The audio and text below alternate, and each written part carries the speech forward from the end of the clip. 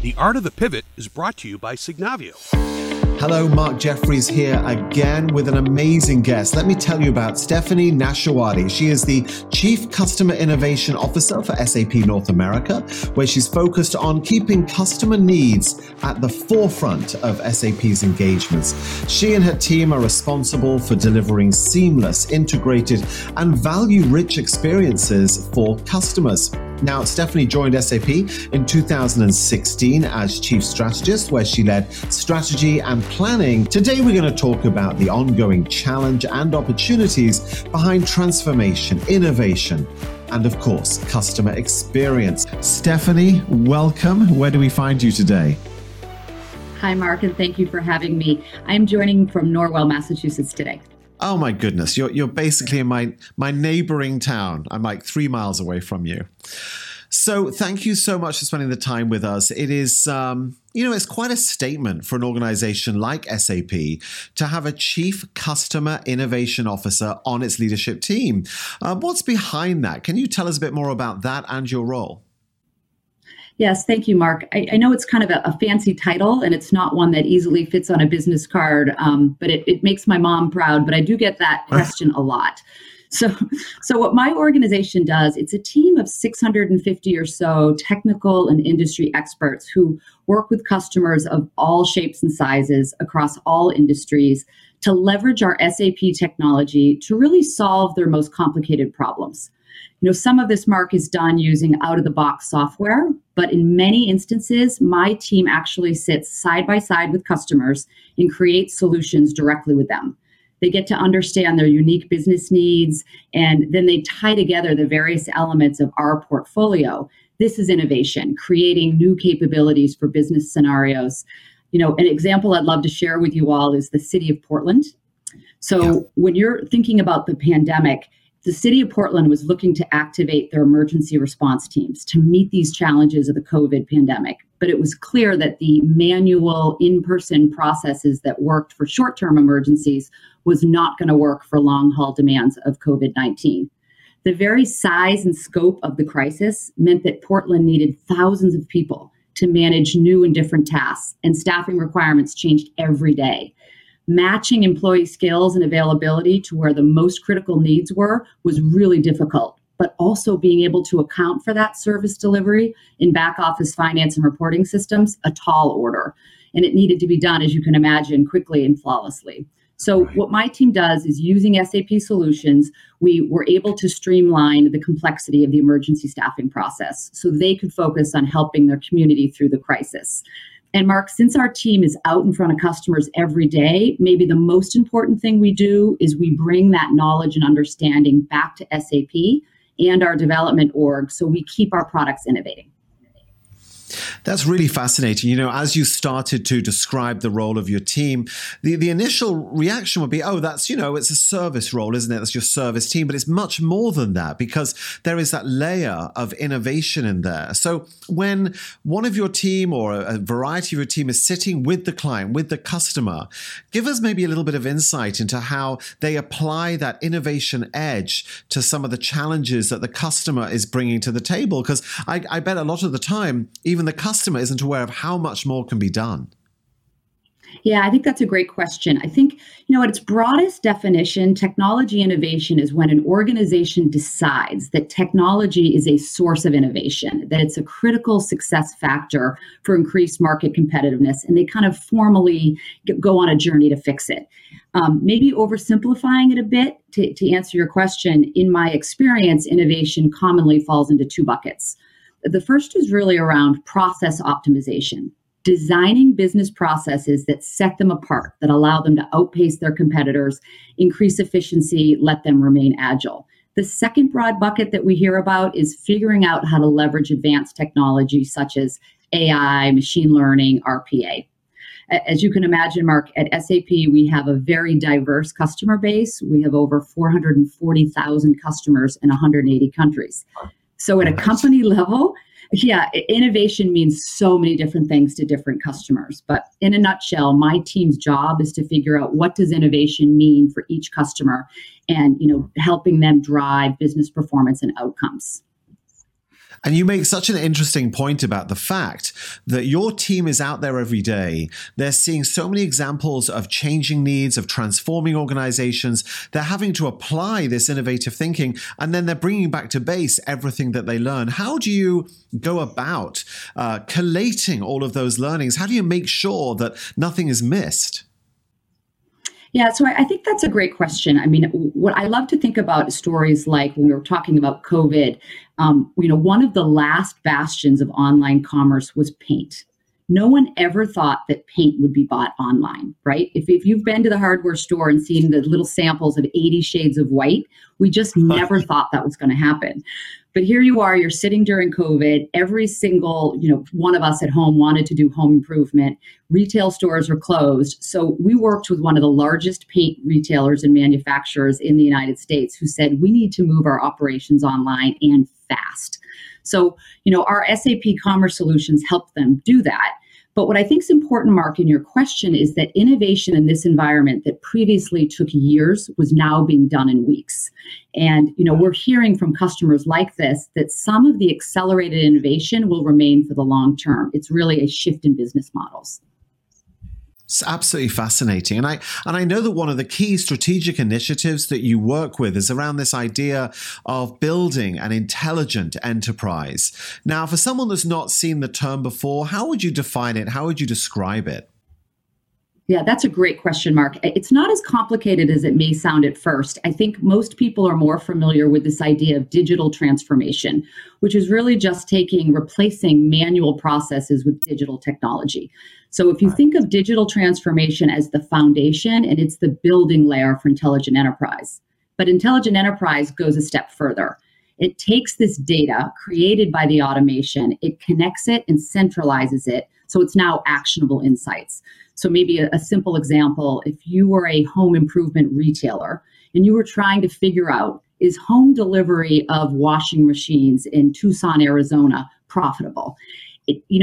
Figuring that out, how do you price them? How do you promote them? You need data from across the organization to figure that out. And as consumers, I think we forget sometimes about that complexity.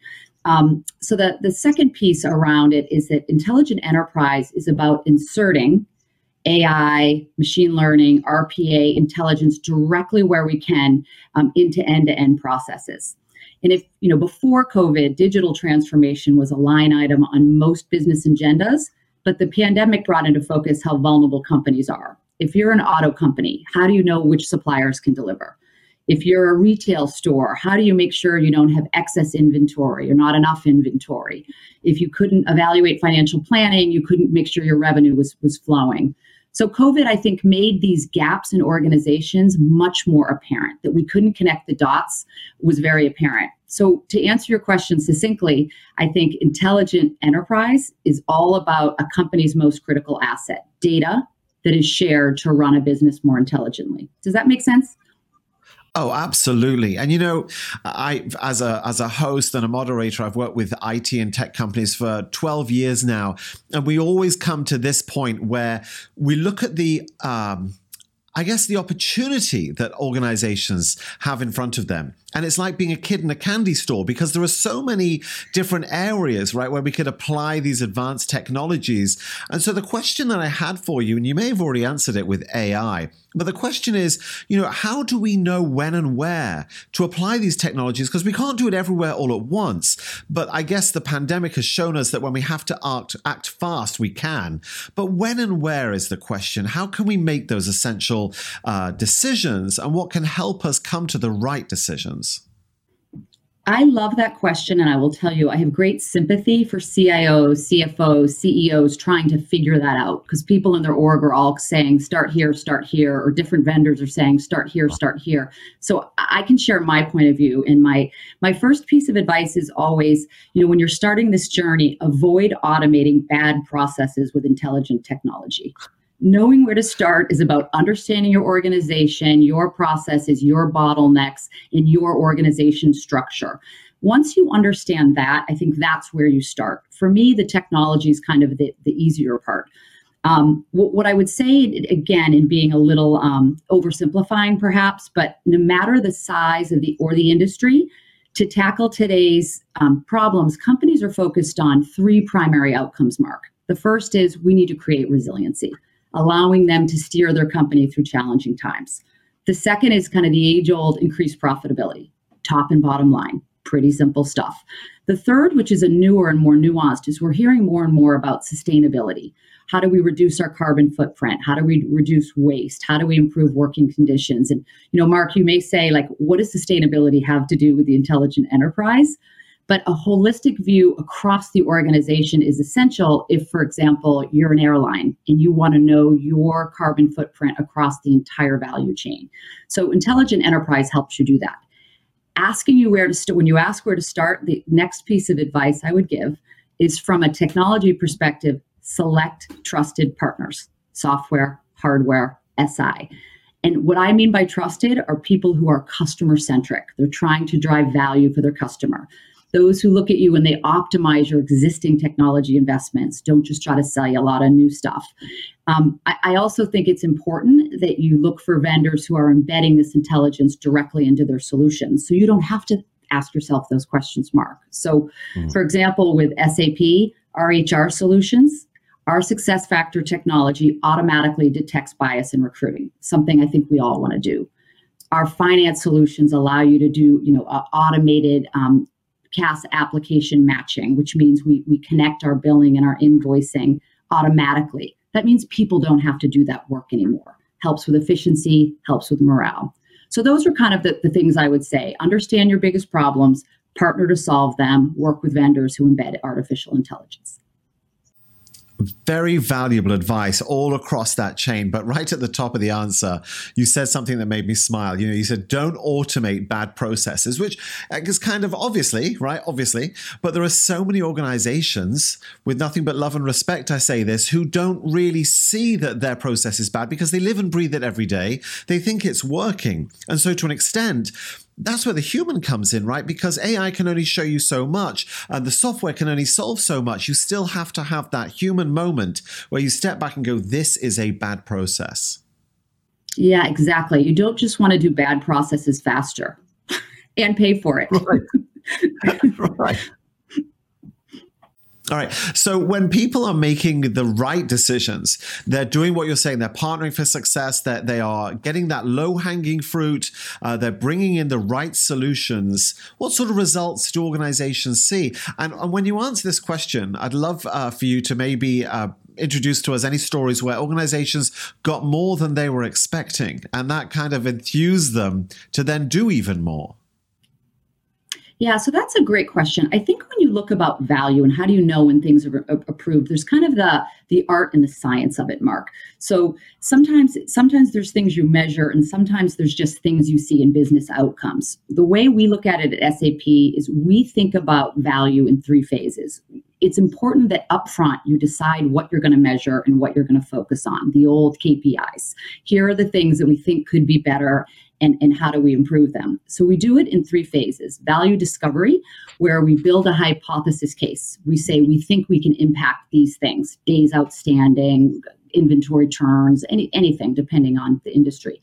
The second phase is where we come back in and we do value realization and we say, how was the actual business execution aligned to the hypothesis? Did it really happen?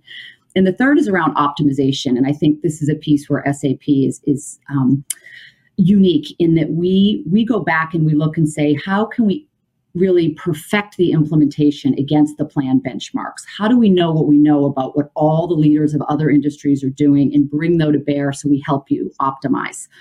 But even without kind of this science and access to the KPIs and metrics, you as an outsider, Mark, you can look the pandemic again. You can look during this and say, what companies have successfully become intelligent enterprises? And you can tell by the speed by which they were able to transform their business models overnight. So I love to think, and asking your question about a specific customer, we work with a major chicken producer who shifted overnight from selling to restaurants to selling and delivering to supermarkets.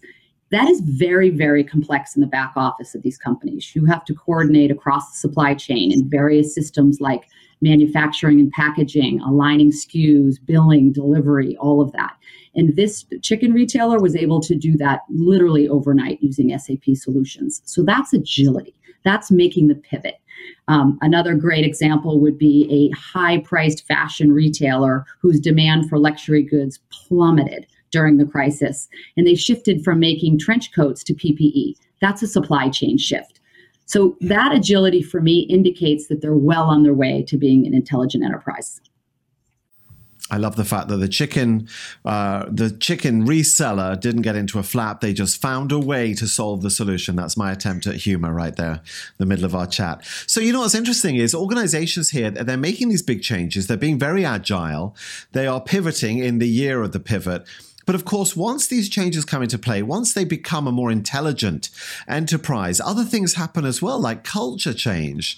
And I wanted to ask you, has that been true for you and your customers? Have they found that internally across all of the organization, there is a different feel, a different culture as a result of some of these process changes? Yeah, definitely. I think that innovation, I think the cycles are going faster. I think people are taking risks because they know they can and they have to. I think organizations that are taking care of their people and kind of moving some of their operations online, I think some of those things will outlive the pandemic. Like we talked about with the paint retailer, they're going to continue to sell online. So they have now completely shifted their business model. So I do think that's true. From a culture perspective, I think what you hear about every day is everyone moving to the cloud. It seems like everyone and everything is moving to the cloud. And if you think my mom doesn't understand my job and my title, ask her what the cloud is. In fact, ask anyone. You'll get a lot of different answers. But I think the move to the cloud is largely driven by a desire for cost savings and faster innovation. I think many companies across all industries have decided they're going to stick to their core competencies of producing chicken, making automobiles, running their banks, and making paint, whatever it is. And they're going to let technology companies help with the technical infrastructure and the business applications. So tech infrastructure that used to sit on premise at a customer location is in many cases now sitting in someone else's data center. That's a change in control. It's a change in who owns responsibility for operations, for risk, and for innovation. So, when you think about cloud, we also talk about SaaS, software as a service, a software licensing and delivery model in which software is licensed on a subscription basis and it's centrally hosted, which is known as on demand.